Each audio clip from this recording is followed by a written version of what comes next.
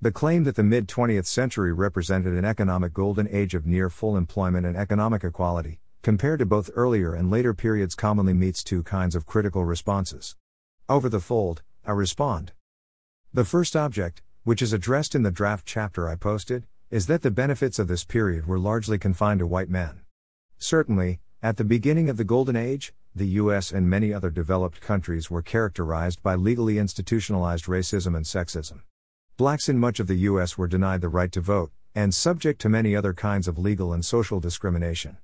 The same was true of indigenous people in many countries including Australia, and of the treatment of colonial subjects of the European empires.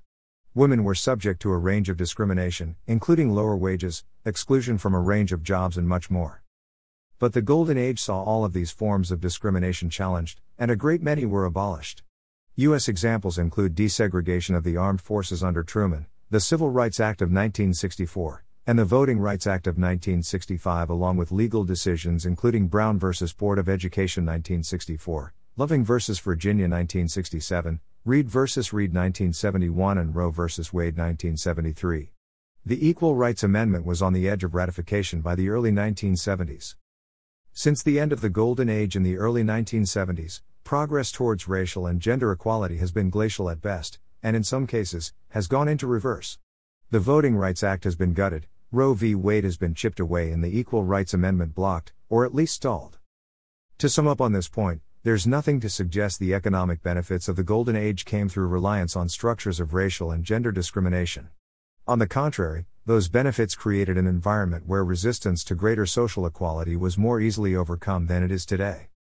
The second argument is that standards of living for most people are higher than they were in the 1950s and 1960s.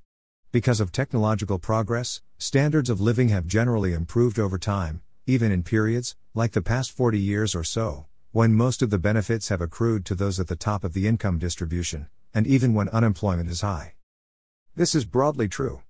In describing the mid-20th century as a golden age in economic terms, I am saying that relative to the productive possibilities available with given technology, the economy generated a higher standard of living for the majority of people than before or since.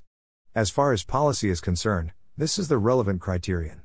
If we could recreate the economic conditions of the Golden Age, the internet and other technological innovations of the past 50 years would not disappear. Rather, the benefits generated by these innovations would be more widely shared. I was going to pose this as a question, but deferred to Betteridge's law of headlines.